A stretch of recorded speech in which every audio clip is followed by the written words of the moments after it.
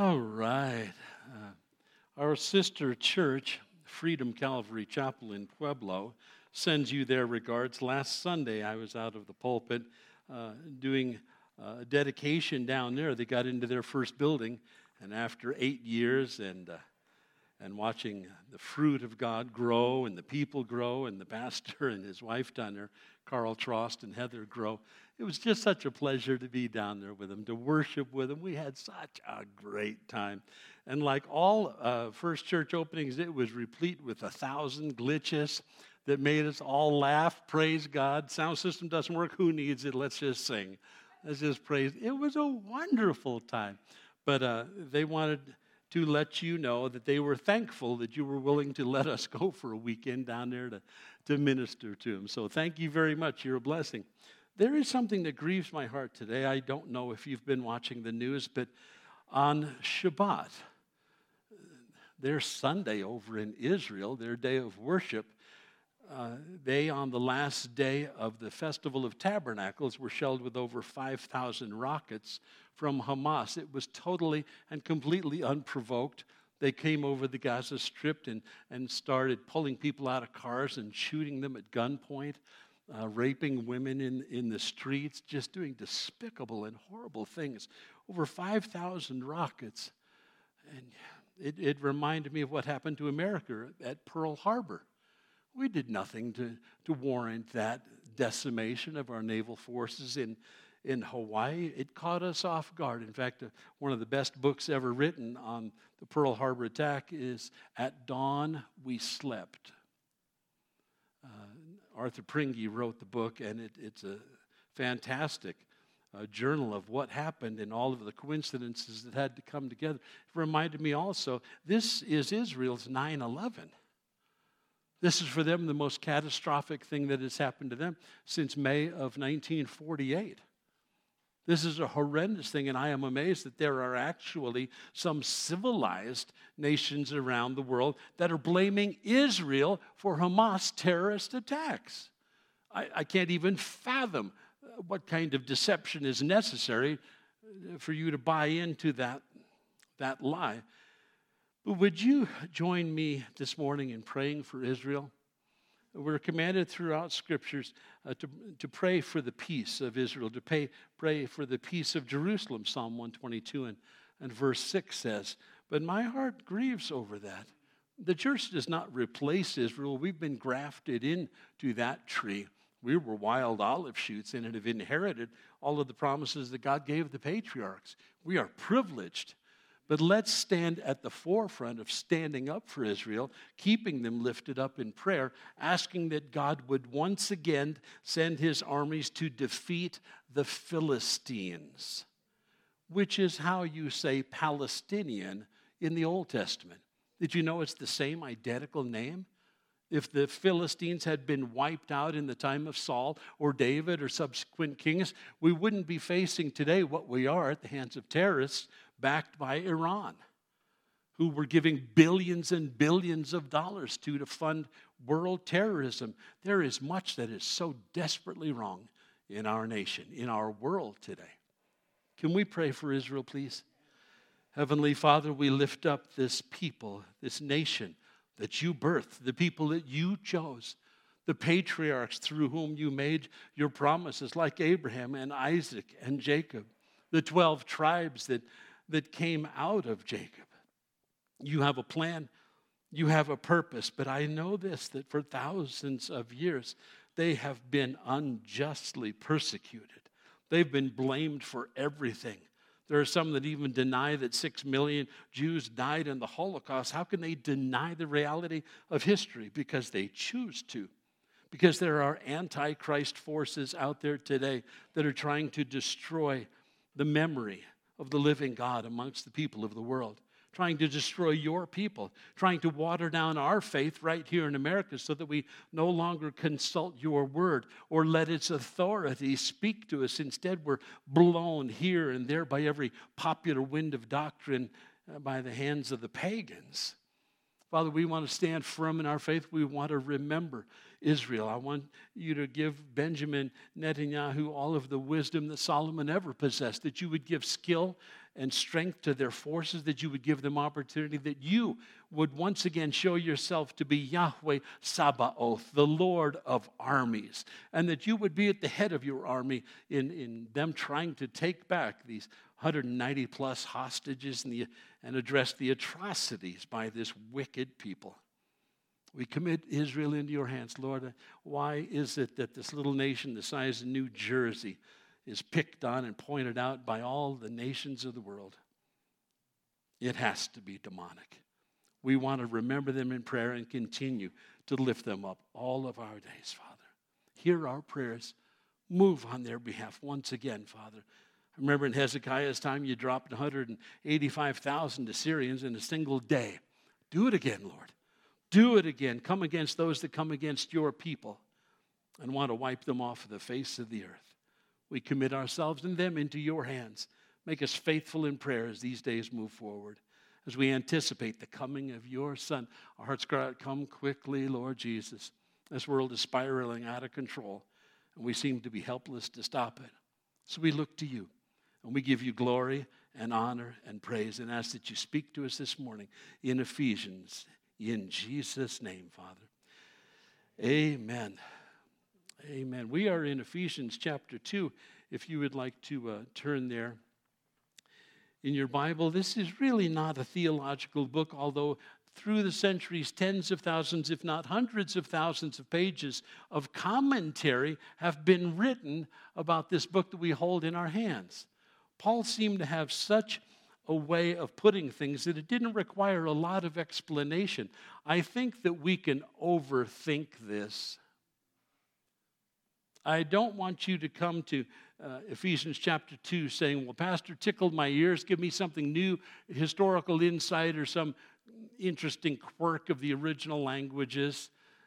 Our job is to simply put into practice the Word of God, to do what it says, to realize we are who it says that we are, past, present, and future. And that's what we have beginning in verse 1. God has outlined his plan for us back in chapter 1. If you're wondering, what's God doing? He's ultimately going to bring all things in heaven and on earth together under one head, even Christ. We were told that in chapter 1 and verse 10. What is God doing? He's got a plan. How long is it going to take to complete and fulfill that plan? I do not know, but he means for us to keep our eyes on it until it's fulfilled. Trust his promises. His word is faithful and true. No, they will not get the best of Israel. Though they face terrible atrocities this morning, things that I've seen and heard are the most despicable things that human beings can do to human beings. But it explains to us at the start of chapter 2 why some people act that way. They're religious, but they don't know God. They don't know God. They're not filled with his Holy Spirit. They haven't accepted Jesus Christ, his Son. They don't follow his word, and they act accordingly. This is who we were, Paul is going to start. Look at verse 1. As for you, you and I, we were dead in our transgressions and sins in which you used to live when you followed the ways of this world. Paul doesn't go into great and dark detail about what your sins look like. He's not out to publicly humiliate you or I. But just for a second, think back to the darkness that characterized your world before you met Jesus Christ. The sins that you committed, the things that stained your soul. You carried around as a bondage of guilt until Christ came. And he turned on the light and drove the darkness out. We were dead in our transgressions and sins in which you used to live. Underline that. That used to be how you and I lived. It must not be how you and I live today. The world is opposed. Understand this. Whatever social media is trying to ram down your throat this morning, can I tell you, if they don't know Jesus, they got nothing to offer you. Don't stake your sense of self-worth on how many likes you have in social media. That is so shallow. There's a part of me that just wants to say, get a life. If that's your life, destroy your cell phone. Do us all a favor. Learn to talk to humans again. I pray that God would give you carpal thumb and you wouldn't be able to do this anymore. Every time I turn around, somebody is crashing into somebody at some straight piece of road, and you're going, how could you possibly have an accident? There's not even an intersection there. Well, somebody put on their brakes, and they're down here looking at their phone, driving with their knees. If God meant for you to drive with your knees, he would have amputated your arms. Come on. Use your hands, both up on the steering wheel. If you don't have Bluetooth, can I tell you, the world will not stop revolving if you pull over and actually answer the phone then, when you're not endangering all the rest of us. We used to ape the world. We used to mimic the world. Satan is still trying to get you to do that. What the world thinks is popular, Satan wants you to think is popular. What the world thinks is cool, Satan wants you to lust after. Oh, I've got to have that. Why? Because the world chases after that. And there's a part of the world inside you and me that's called our old nature that's drawn to that stuff. It can take 1,000 forms: popularity, skill, possessions, money, wealth, fame, acclaim. This is a description of who we are, but this must not be who we are. You are not your own. You've been bought with a price, the blood of the Lord Jesus Christ. You are not a free agent anymore, just saying, well, whoever pays me the highest salary, I'll play football for them. You are not a free agent. You've been signed. You're under contract. A contract signed in the blood of the Lord Jesus Christ. That's who you serve. Reaffirm that in your own life as often as Satan tempts you to do otherwise. As for you, you were, past tense, you were dead in your transgressions and sins. Is there really a marked difference between the two? Well, hamartia is an old archery term that means you missed the mark. Yeah, you missed the mark like the target was 1,000 yards away and you were blindfolded. That's how much you and I missed the mark. Well, you say, well, and some of you actually resent being referred to as a sinner. When you think sin, well, you're thinking, well, I'm not a mass murderer. I'm not a Hamas terrorist. I don't kill people. And you start measuring yourself by other sinful, fallen, unsaved people. Well, I'm not as bad as some. You're not as good as Jesus Christ. He's the standard. God's standard is perfection. You can't attain that on your own. You can't work it up. You can't try hard enough. You either accept the righteousness of Jesus Christ. In humility, you confess your sins. You repent of them. You ask him to be your Lord and Savior. He fills your heart. You're a new creation. Old things have passed away. But have they? Or are you still clinging on to something? Does Satan still have a hook in your flesh? Now, I'm not saying that you rob 7-Elevens on your way home from church. Sometimes they're very subtle hooks. I know little about fishing. I find it to be extraordinarily boring. And then the things I catch are generally minnow size and used for bait for other fish. I am not a fisherman, never have been, never will be. But I know this, the smaller the fish, the smaller the hook.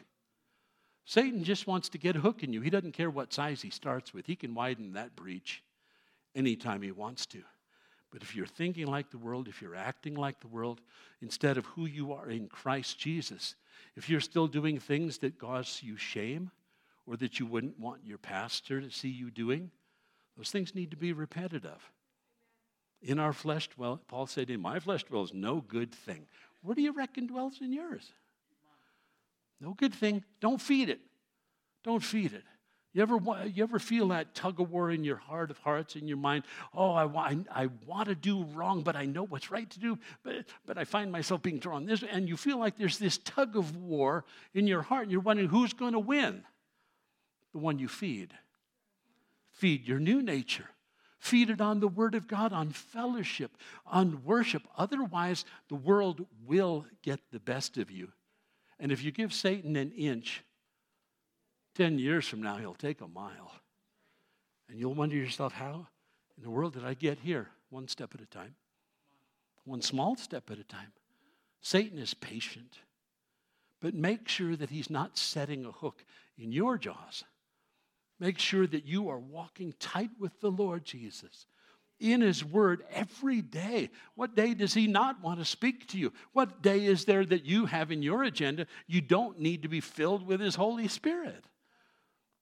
Jesus said, apart from me, you can do nothing. That is nothing of spiritual value. We have no ministry apart from a daily filling of His Holy Spirit. We have no guidance apart from His Word and the leading of His Holy Spirit. Without Him, we have nothing.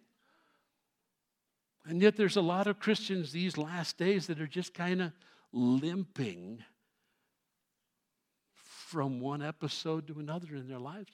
And you look at them and go, where's the victory? When's the last time you told anybody about Jesus?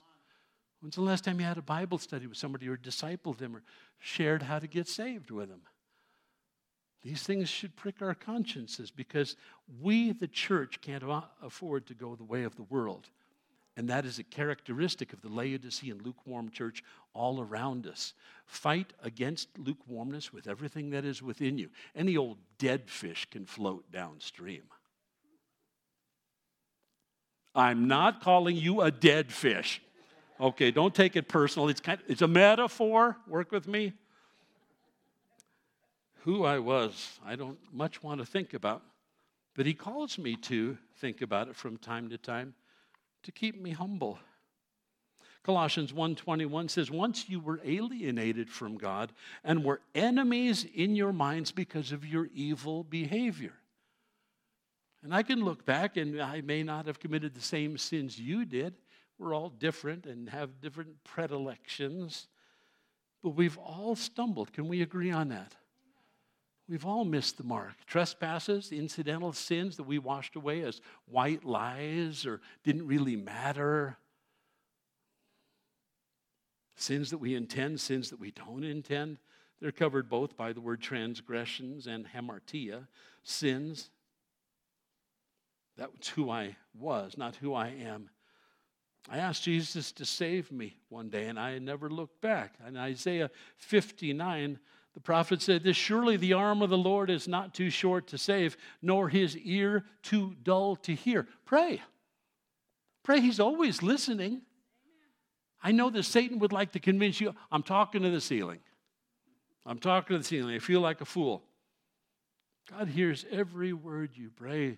Daniel said he was praying one time for 3 weeks. An angel came and said, you know what? God heard you the very first word you uttered 3 weeks ago. But I've been opposed by spiritual forces, and Michael finally came to my aid. But there is an unseen world that is overhead that is filled with angels and demons. And the reality of spiritual warfare is known some very deeply to them. They experience it constantly.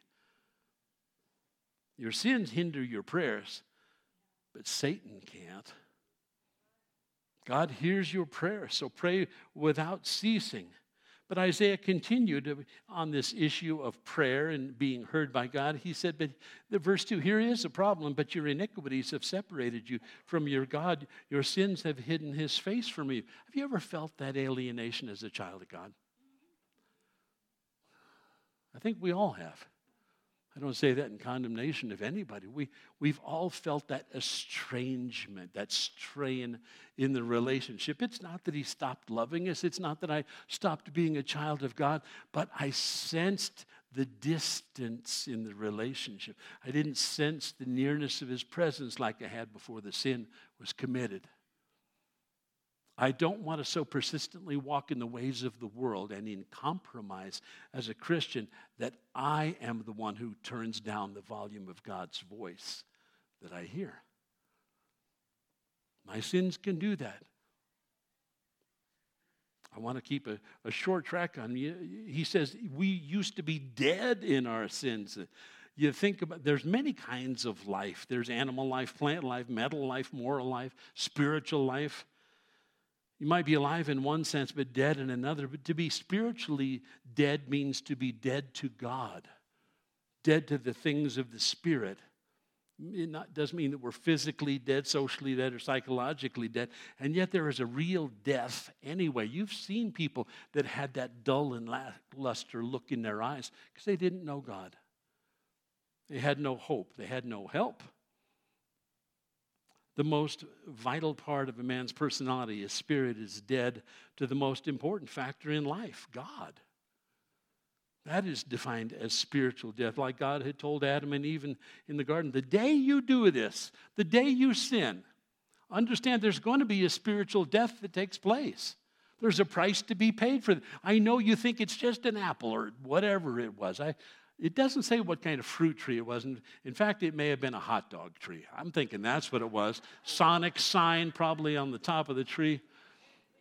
Here's the bottom line. It doesn't matter what kind of fruit it was. It matters that God said don't eat of it. Because the day you do, it's going to result in a spiritual separation that you will regret for the rest of your life. It will cause a strain. Spiritual death, separation from God. But though Christians, we are now alive, we must never forget what we've been delivered from. You were dead. When you used to live, when you followed the ways of the world, the ruler of the kingdom of the air. The word ruler is archon. Jesus said 3 times in John's gospel that Satan himself is presently the ruler of this world. He became the ruler when Adam and Eve sinned in the garden and title deed to the planet was turned over to him. People mistakenly blame God. Oh, God, why did God allow this hurricane, this tornado, this terrific? Why did God allow 9/11? He's not the prince of the power of the air. Satan is. But think about that title, the prince of the power of the air. How much stuff goes through the airwaves? Good, bad, ugly, and indifferent today. They're all unseen, by the way, very real in all sorts of different bandwidths and things like that. But just imagine that if he is the prince of the power over the air, does it make sense you want to be careful what you listen traveling through the airwaves?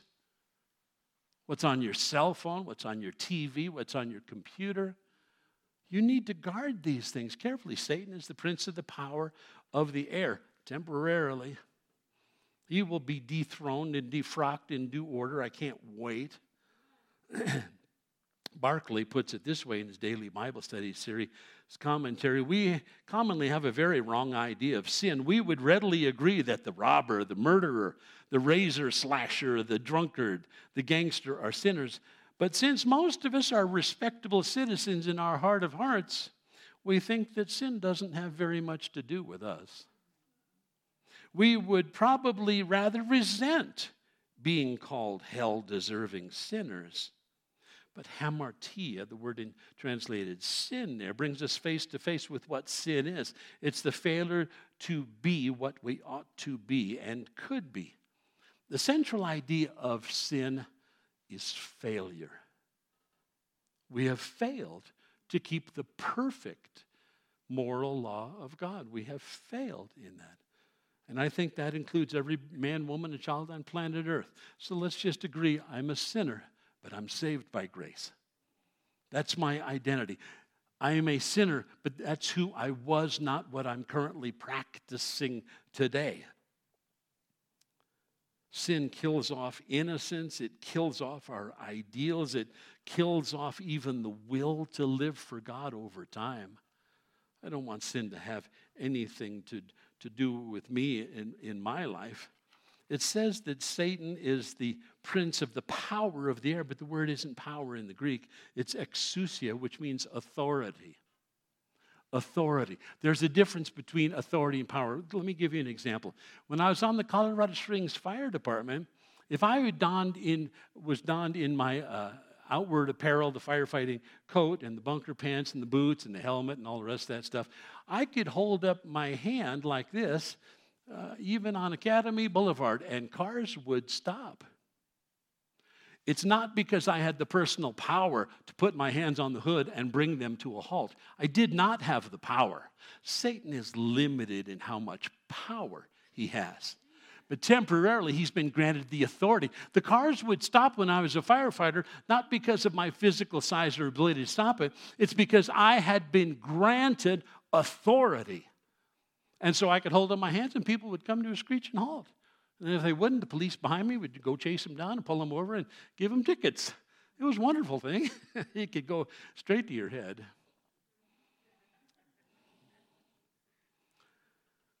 We have little power against the enemy of our souls, but we have been granted authority. Jesus said in the Great Commission, I've been given all authority, therefore I go send you out.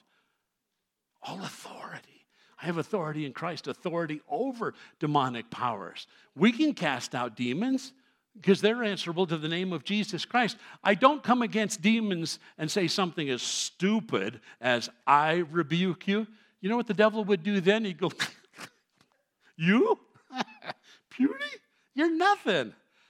But if I say, the Lord rebuke you, that's a whole different issue. You have that authority. Pastor Jim, I need you to come over my house and cast out a demon. Why don't you cast it out? Do you have the same Holy Spirit I do? Do you serve the same risen Lord? Yep. Do you have vegetable oil? Come on and do some anointing, do some praying, cast the demons out. Don't be afraid of them. Satan is mostly masquerading. He wants you to think he's got more power than this. He's powerless against Jesus Christ. And that power and that authority have been granted to you. But the church is failing to exercise that, I think, these last days.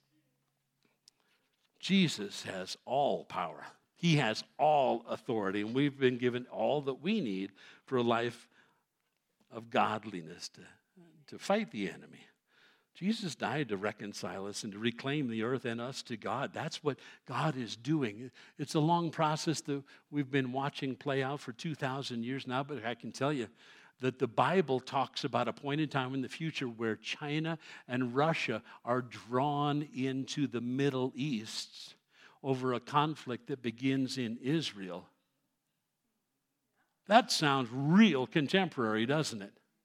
Did you know that the Bible in the book of Daniel talks about an end times alliance between Russia and China and Iran? Do you realize that before this century, they never had a geopolitical alignment before? Never in the history of planet Earth. It's only been in the last 15 years or so that Russia has had anything to do with them. But now we see this axis of evil once again between China and Russia, and now Persia, ancient Persia, Iran is drawn into that. Now that they are this close to being a nuclear power, they stated that their first goal is to wipe Israel off the face of the earth. Maybe what happened yesterday is the beginning of that siege. Have you ever thought about that? Have you ever thought that the rapture of the church could occur any minute because of what we see occurring yesterday on the TV channels? Are you ready? Are you spirit-filled, born again, on fire, living for Jesus with your hair on fire and doing Mach 2? That's what we should be doing these last days. Oh, the enemy's beating on me. I'm such a victim. Oh, my life's falling apart. Get your eyes off of you. Get them on Jesus, the author, the finisher of our salvation. You're looking at the wrong thing. Oh, but you don't know my situation. Who cares? God does. You don't need me whining with you. I got no power. He's got all power. So if you come to me or any of the pastors or anybody else that knows and loves Jesus, they're going to say, well, let's pray. Let's pray together. Let's seek his face. He's got all power, all authority. We have not because we ask not. Which is, by the way, the next paragraph in my sermon notes. Stealing my thunder. Never share your sermon notes with your wife. Actually, I never do. It's the Holy Spirit that has to read the text for me. Okay, I can deal with that. That's who we were. We used to be as disobedient as anyone that we know in the world. Verse 3, all of us lived among them at one time, gratifying the cravings of our sinful nature, our flesh. You did what you want to do. And as long as you stayed out of jail, you didn't care what the consequences were. If it was pleasurable, you did it. You went for it. You didn't fight temptation. You gave into it. I had no struggles like that between my new nature and my old nature when I only had an old nature. But now as a Christian, you feel that tug of war, don't you? Because we still have an old nature that Jesus died to conquer in your life and mine. How do you conquer it? If you're not in the Word, it'll never happen. If you're not regularly in prayer, it'll never happen. If you are not in fellowship, it will never happen. How do I know these things? I thought you'd never ask. Would you keep your finger here and turn over to the book of Acts? You see there in chapter 2 of the book of Acts, the church at its purest and strongest. And what a church it was. You remember the context. Peter has just preached his first sermon with no notes, no preparation, no seminary, no Bible school, no education. But at Pentecost, something amazing happens. The Holy Spirit falls upon the disciples. They begin to speak in other languages, and they say, well, what are you guys, like drunk? It's 9 o'clock in the morning. Who gets drunk at 9 o'clock in the morning on the Temple Mount? For crying out loud, we're in church here. That's not what's going on. What has happened is in fulfillment of Scripture, 3,000 people come to faith in Christ Jesus. And that's what I want you to look at in Acts chapter 2, verse 1. When the day of Pentecost came, they were all together, and suddenly a sound like the blowing of a violent wind came from heaven and filled the whole house where they were sitting. They saw what seemed to be tongues of fire that separated and came to rest on each of them. And all of them were filled, baptized with, had the Holy Spirit come upon them in power, and they began to speak in other tongues as the Spirit enabled them. Man, talk about church growth. No radio, no TV, no social media presence, no knocking on doors in the neighborhood. This is a God thing. This is the Holy Spirit thing. He is moving. What do you do with these brand new converts? I want to know what was the first thing that God did to this new entity that he just created called the fellowship of believers, the church. Skip over to verse 42. Here's what God impressed upon the leadership and his disciples. This is what Christians in all generations and all ages must do to stay strong. This is like, let me give you an example here. He gives in this passage 4 principles that I want you to think of as 4 legs on a stool. All 4 necessary. Would you agree with me that all 4 of these legs are equally important? Now, you might say, well, Pastor Jim, I've got this one and this one. I got half of them, so I'm doing okay, right? No, you're going to fall. Try to sit on a stool with 2 legs, you will fall. But some Christians do that all the time. Well, I pray, but I don't read. Or I read, but I don't fellowship. Or I fellowship, but I don't do communion. These are 4 legs, all of which must be held in perfect balance if you're to be a balanced Christian. I'm going to step on some toes. Just wanted you to tighten up your shoelaces here for just a second, because this is what Scripture says now. They, verse 42 of Acts chapter 2, are you there? Raise your hand and say, I'm there. Okay. They devoted themselves. Strong word. In the original language, this is a strong word. They didn't just go, yeah, maybe I'll go to church if I feel like it today. Maybe, maybe not. Depends on who's playing football this afternoon. They devoted themselves supremely, and above all else, they devoted themselves to 4 things, 4 stool legs, if you will. Number 1, the apostles' teaching. What's that? The Word of God. The Word of God. Paul wrote half of the New Testament. We know what the apostles' teaching was because they wrote it down for us. Thank you, Jesus, for the New Testament. They devoted themselves to the apostles' teaching, to you. They devoted themselves, secondly, to the fellowship. The definite article there in the Greek language means that this is a church service. This is when they got together. They worshiped God and they prayed and broke bread. The fellowship of the saints. This doesn't mean you hobnob with Christians over a cup of coffee at Starbucks. That's not what this means. When it says the fellowship, we're talking about church. They devoted themselves to the apostles' teaching. 1, secondly, to fellowship. Thirdly, to the breaking of bread. That's communion. We do it monthly in this church. Other churches do it more or less. But the point is that Jesus said, when you do this, as often as you do it in remembrance of me. I don't want to have some meaningless ritual that becomes so trite and perfunctory that we take it for granted. So I want to remember the body of the Lord Jesus Christ. I want to remember his blood shed so that I might be forgiven. I must remember that every time. But fourthly, there is something that's every bit as necessary as the preceding 3, and they devoted themselves to prayer. 4 legs on a stool. Satan has a saw in his hand. He has dedicated himself to sawing out the legs upon the stool which you sit. This is your faith. Satan is at work. Now, he does it slowly so that you don't hear him. So it's kind of like that. He doesn't care which leg he picks on. He just cares that you don't notice it. He just cares that if he can get any of those legs out from underneath you, you will fall spiritually. Best case scenario, you become Laodicean and lukewarm. Worst case scenario, you fall away from the Lord. That's what Satan is doing today.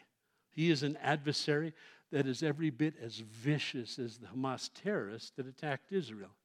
He's not playing games. You must not either. You must not either. If we do not stand firm in our faith, Hezekiah was told, you will not stand at all. Today is the day of testing, when we see what, in fact, our faith is really made of. Verse 3, all of us lived among them one time, gratifying the cravings of our sinful nature and following its desires and thoughts like the rest. We were, by nature, objects of wrath. We'd broken God's law. We weren't repentant about it in the least. We were pursuing our own wretched excess instead of giving any knowledge or thought to God at all. But because of his great love for us. It's not that you loved God first, it's that he loved you. Amen. While we were yet sinners, Christ died for the ungodly. We sing that song, Amazing Love, but quite frankly, it staggers me to think that he loved me when I was at my worst. He loved me, for God so loved the world that he gave his only begotten Son. When's the last time you did that? That's how much God loved you. I would have a very difficult time allowing one of my children to die for the sins of unrepentant people. I'm a little freer with my children. Don't even get me started about my grandchildren. I think you better praise God Jesus came for you, because you ain't taking my grandkids to pay that price. But he's already paid the price for us. Because of his great love for us, God, who is rich in mercy, made us alive with Christ even when we were dead in our transgressions. It is by grace that you've been saved. You didn't earn it. You don't deserve it. You couldn't pay for it. We were by objects because of our willful sin. We were by objects dedicated to his wrath. But then he drew us to himself. Remember, Jesus said one time, nobody can come to the Son unless the Father draw him. So be praying that the Heavenly Father would draw people to himself in the knowledge of Christ these last days. That's what they need. They need Jesus. They may not know that. And they may confuse it with religion. Show them different. Love them into the kingdom. It is most surprising when me and Luke go over to Dutch brothers over here. And I always like it when they get nosy with you. I guess they think it's friendly. Maybe they're taught that in their dumb classes or something. I don't know. They say, well, what are you doing today? Well, I'm at work over here at the church. Oh, what do you do at the church? Like you're the janitor or something? And I said, no, I pastor the church over there. I said, but it's my good privilege to tell people about Jesus. Do you know Jesus Christ as Lord and Savior?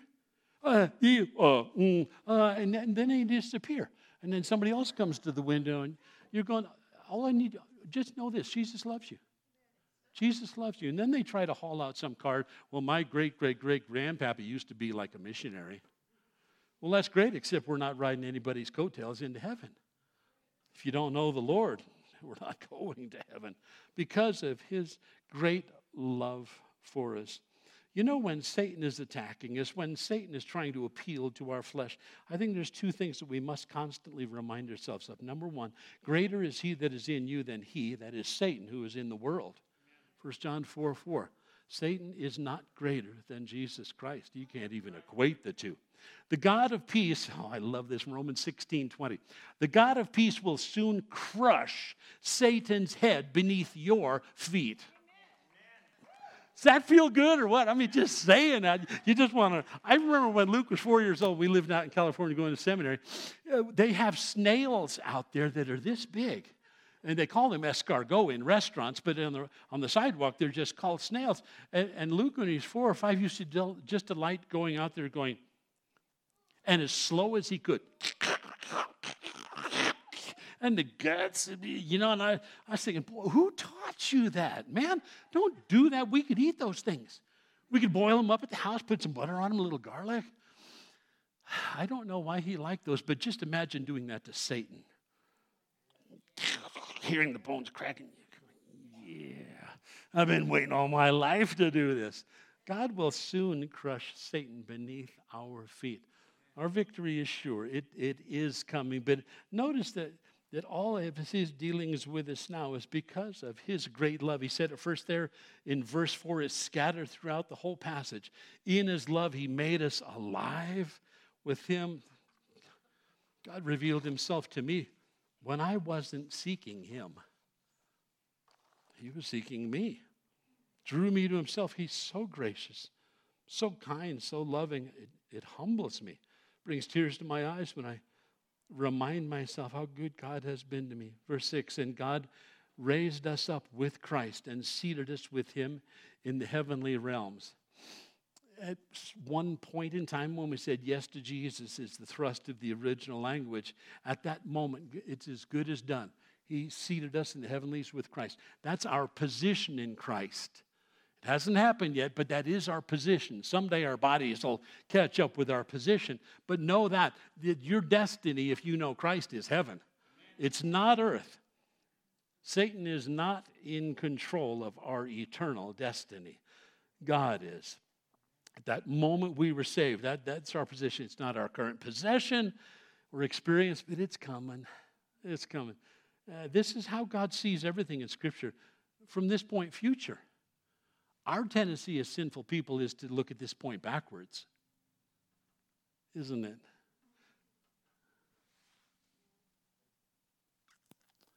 Well, Pastor Jim, you don't know what a dysfunctional past I came from. Paul said, this one thing I do, forgetting the past, looking forward to what lies ahead in Christ Jesus. Yet 3/4 of the counseling in this church on is people in their present pickle.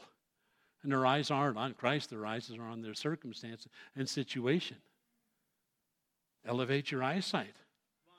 He's got all of the answers. Greater is he who is in you than he who is in the world. Give God glory. Don't cower before a defeated enemy, and yet we often do. Oh, I don't want to talk about spiritual warfare. It gives me the heebie-jeebies. Well, you're right where Satan wants you to be. In bondage to fear and doubt and insecurity, when in fact, Satan does not want you to know how absolutely powerful you are in Christ Jesus. You got the sword of the Spirit, which is the Word of God. Have you ever seen a Roman Machaira? It was razor sharp on both sides, and they conquered the known world with their armies, in part because of their use of the sword. Why can't Christians be as articulate with the sword, the Word of God, as they were in defeating their enemies with a human sword? Verse 6, and God raised us up with Christ, seated us with him in the heavenly realms in Christ Jesus, in order that in the coming ages he might show the incomparable riches of his grace. You will never show up at heaven's doorstep and say, I knew I'd get here. I deserved it. Well, that was the mistake the Pharisees made in the time of Jesus. They figured that God owed them because, hey, they kept the law. They kept the very minutiae. They'd tithe all the way down to the last mint tea leaf in their gardens, for crying out loud. They were meticulous in their observance of the law, but they didn't mind crucifying the Son of God. You see the hypocrisy in that? You don't want to be a legalistic Christian. You want to be one who is loving and kind and gentle and constantly realizing I'm saved by grace. I'm kept by grace. It's in him that I find my strength renewed. Those that wait upon the Lord will mount up with wings as eagles. They will run and not grow weary. They shall walk and not be faint. I'm going, man, I can't wait. I can't wait. That's what lies ahead. Faith in Christ Jesus is the key that opens the door to heaven. Interesting. I've got a lot of keys on my key ring on my desk. Thought about bringing them out for a sermon illustration, but it's too big of a wad of keys to fit in my pocket conveniently. You know, there's a lot of keys on there, but there's only one of those keys that'll get you in the front door of my house. You may say, well, I don't want to try that key. I want to try another key. Well, that sounds dumb. But if you want to try all the keys, try.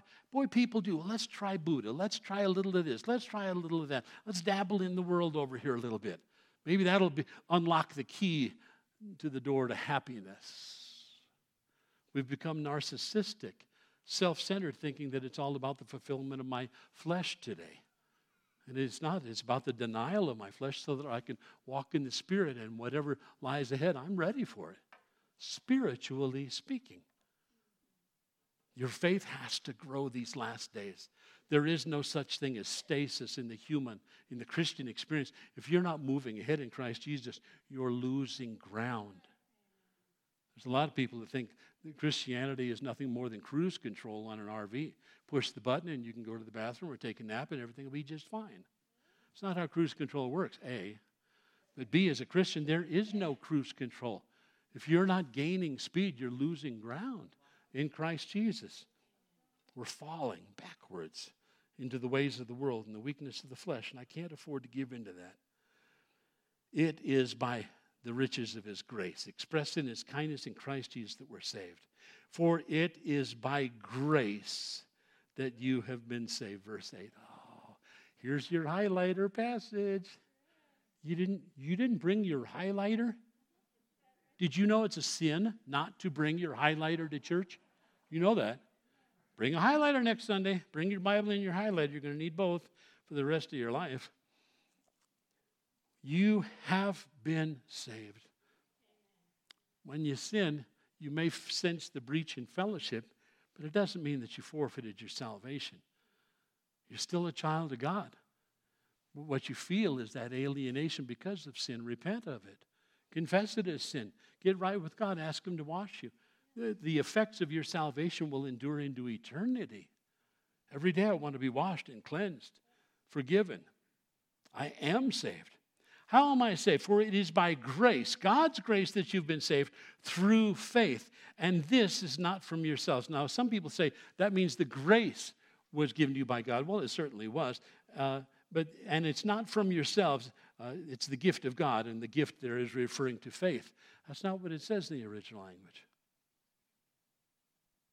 That's not what it says. In the original language, you can't confuse your verbs and the nouns that they attach to because of very specific endings. Can't do that. So no, this doesn't refer to the fact that you can take credit for the faith that you exercised. Can't do it. It's worded in the neuter. All this is from God. All this is from God. Whatever he gave me, it's from him. He's drawn me to himself by the work of his Holy Spirit. His word speaks to me because it is powerful and living, sharper than a two-edged sword. This is all on God. Whatever, I can take credit for what? Nothing.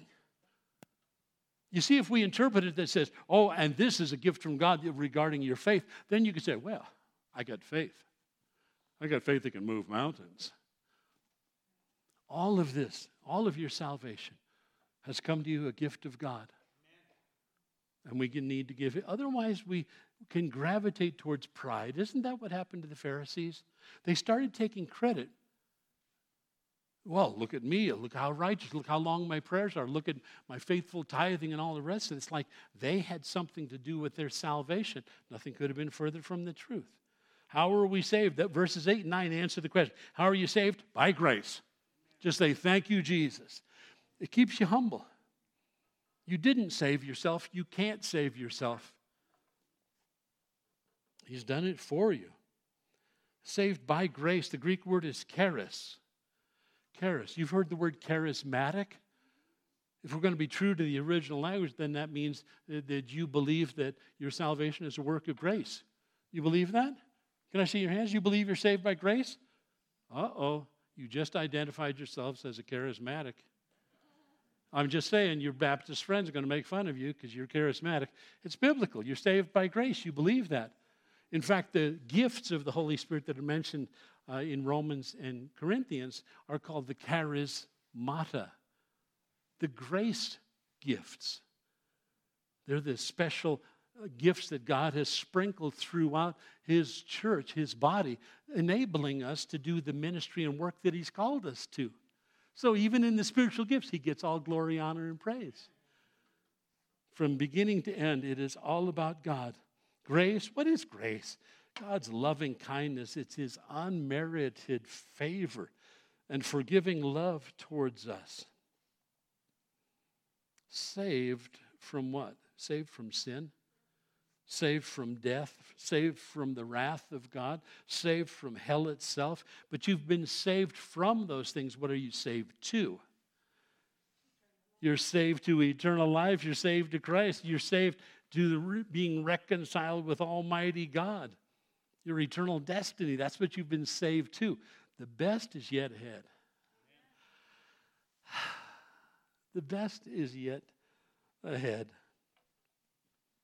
Praise God in heaven. Verse 9, we're not saved because of works, because I was a goody two-shoes or I kept the law well enough, so that no one can boast. I didn't keep the law. In fact, when I was a pagan, I didn't even know what the law was. I didn't know a priest in the Catholic Church of New York City that I was going to at the end of Tottenville in Staten Island. I didn't know a priest that could recite the 10 Commandments. How can you keep that which you do not know? But there's more than just the 10 Commandments of the law. There's 603 other Jewish rules and regulations. Have you kept all of those too? No, I don't even know what the 10 are, let alone what the other 600 plus are. There are the things that condemned you and estranged you from God. You say, well, I don't think I'm a sinner. Well, let me ask you this. According to the law of God, if you've broken one part of the law, then you're guilty of breaking the whole thing, as James says. Let me ask you this. You ever had any shrimp, crab, lobster, catfish? You're going to hell. Sorry. Can't eat bottom dwellers. You can only eat fish with scales. Can't eat that stuff. I am so glad I'm not saved by keeping the law. None of us did. I mean, life without crab, shrimp, and lobster? That's not life. That's not life. Saved by grace. Thank you, Jesus. It's by grace that you've been saved through faith. It's not from yourselves. This whole thing is a gift of God. He didn't have to give it. It's a gift. Not from works, so that no one can boast. That's why Paul would later say, if you're going to boast, let him who boast in the Lord. Don't boast on yourself. Don't brag to people about your education, your looks, your youth, your car, your house, your whatever. Don't do that. Brag about Jesus. Verse 10, for we are God's workmanship, created in Christ Jesus to do good works. Oh, I love verse 10. We are God's workmanship. The Greek word is poema. It's where we get our word poem, but in the original language means so much more than that. It literally means a handiwork, a careful work of art, a masterpiece even. Now, when's the last time you looked in the mirror and you go, dude, that's a masterpiece? Yeah, but that's how God sees us. That's how God sees us. He sees us for who we are going to be, not who we are now. He knows that his children will walk into maturity someday in their glorified bodies. Michelangelo, the great 15th century painter and sculptor, was asked one time, how do you see these magnificent statues when all that stands before you is a 20-foot square block of marble? How in the world do you carve a Pieta out of that? He said the work of art is inside. All I have to do is remove the excess on the outside. Well, that's what God is doing in your life and mine. You're the block of marble. You're the block of marble. What God is doing is removing all of the stuff that doesn't spiritually advance His purposes in your life. One at a time. There go your old nature, the old sins, besetting sins that you used to struggle with. Work of art's on the inside. All we've got to do is get to it. And just as the artist expresses himself in his work, so God expresses himself in you and I. His nature. He's transforming us in the image of Jesus. Isn't that glorious? Someday that process will be complete. What are the good works that He's prepared in advance for us to do? One word. Ministry. Ministry. Well, Pastor Jim, I thought that's what you were called to do. No. I am a minister, but so are you. You've been gifted and specially called and equipped to do things and to meet people and to speak into their lives. I'll never have that opportunity, but you do. That's your prayer assignment. Those are the people that are pre-Christians that you need to be praying for if they don't know the Lord. He's prepared us to love one another and to tell the world that he loves them. He's got a plan to redeem them from their empty lives. He's got a plan to give all of us hope, our lives meaning, purpose, and direction. God wants to reveal all of that to us. He's not left us on a ship on the ocean without a rudder, engine, or sail, or compass. He has provided all of these things for us in Christ Jesus. He gives our lives hope, meaning, purpose, direction. I need that. I need that. But a rudder only works on a ship that's moving. If you're dead in the water, you can turn the tiller one side or the other, makes no difference whatsoever. But once you are moving forward in the Holy Spirit, He then has His hand on the tiller and He can lead it anywhere He wants to. Remember when Jesus was asleep in the back of the boat and the storm blew up and the disciples freaked out? Don't you care that we're going to die? Where was Jesus? In the back of the boat where they steer it. He's in charge of your boat, dear friends. You may take on a little water from time to time. Don't worry about it. Bail water. Trust God. Ask Him to navigate you into calmer waters. Sometimes He comes walking to the water on us sometimes, and sometimes He's in the boat with us, assuring us that we'll get to our destination. You will make it. We conquer in the end. That's why He's given us spiritual fruit and spiritual gifts that we need to fulfill His call on our lives. And all of us are called. We're all in the ministry. You every bit as much as me. Every bit as much as me. Are you moving in that direction, though? Are you yielded? Are you seeking the leading of the Holy Spirit? Are you moving forward spiritually by being in His Word and in prayer and in fellowship and in communion? Because if you're not moving, the rudder's worthless. He wants to lead and guide and direct you. But quite frankly, you and I are an unfinished masterpiece, aren't we? Yeah. Still a lot of things that need to be worked out. We're a work under construction, to be sure, but God is in the process of molding us and making us into Jesus' image. All He wants you and I to do is yield.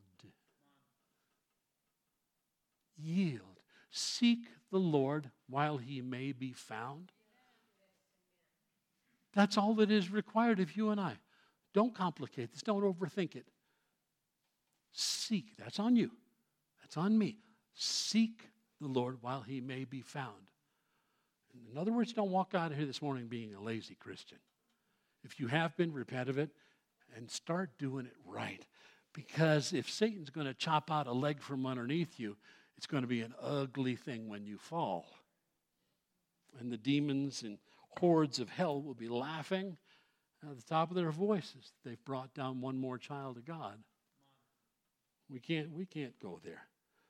You know, the emphasis in chapter 1 was God's great purpose, ultimately to bring all things under the headship of His Son. And then in chapter 2, he starts detailing that.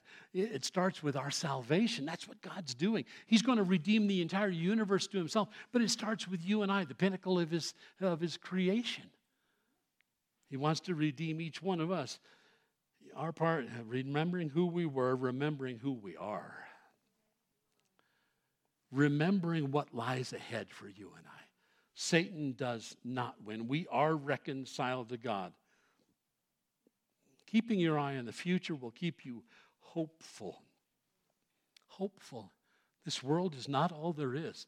In fact, the 60, 70, 80 years that we're on this planet matter little chronologically in the scheme of eternity. God's got the last word in this. Do you know God? Have you accepted Jesus Christ as your personal Lord and Savior? He loves you so much. He's got such a plan for your life. Now is not the day and age to take a nap spiritually and coast. Now is not when we're watching the stuff, especially over in the Middle East, that we are today. You know what God chooses us. He cleanses what God cleanses. He molds what He molds. He fills what He fills. He uses. Watch out for sin. It's subtle. It's very subtle. It'll always appeal to your old nature, not your new. There will be a still small voice that says, you're moving in the realm of excess. Don't go there. Don't cross that line. Don't be in that place. There's an old adage that reminds us that. The adage goes like this: you sow an act, you will reap a habit. Sow a habit, reap a character. Sow a character, reap a destiny. What's yours? Mine's heaven. Mine's heaven. If I keep my eyes on Him, the things of this world will grow strangely dim in the light of His glory and grace. Let's stand together, shall we? Pups, you got the praise band you're going to drag up here? Cool. Heavenly Father, I am so glad that your word paints out for us what the last chapter holds. We'll walk into eternity someday with the trials and tribulations of this life far behind us. You died to help us to walk in victory today with our heads held high. Lord, there is no room for doubt or despair or depression or discouragement. Our eyes are on you, the God of all hope, the God of glory. We believe the greater is He who is in us than he who is in the world.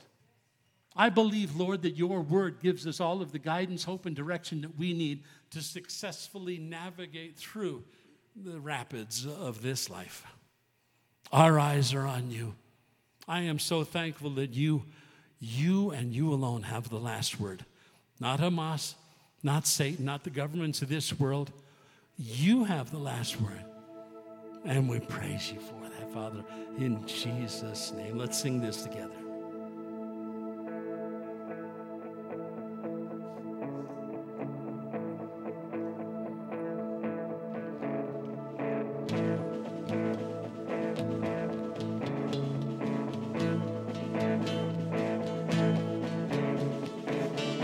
The storm rises from the deep and rages around me, but I will remember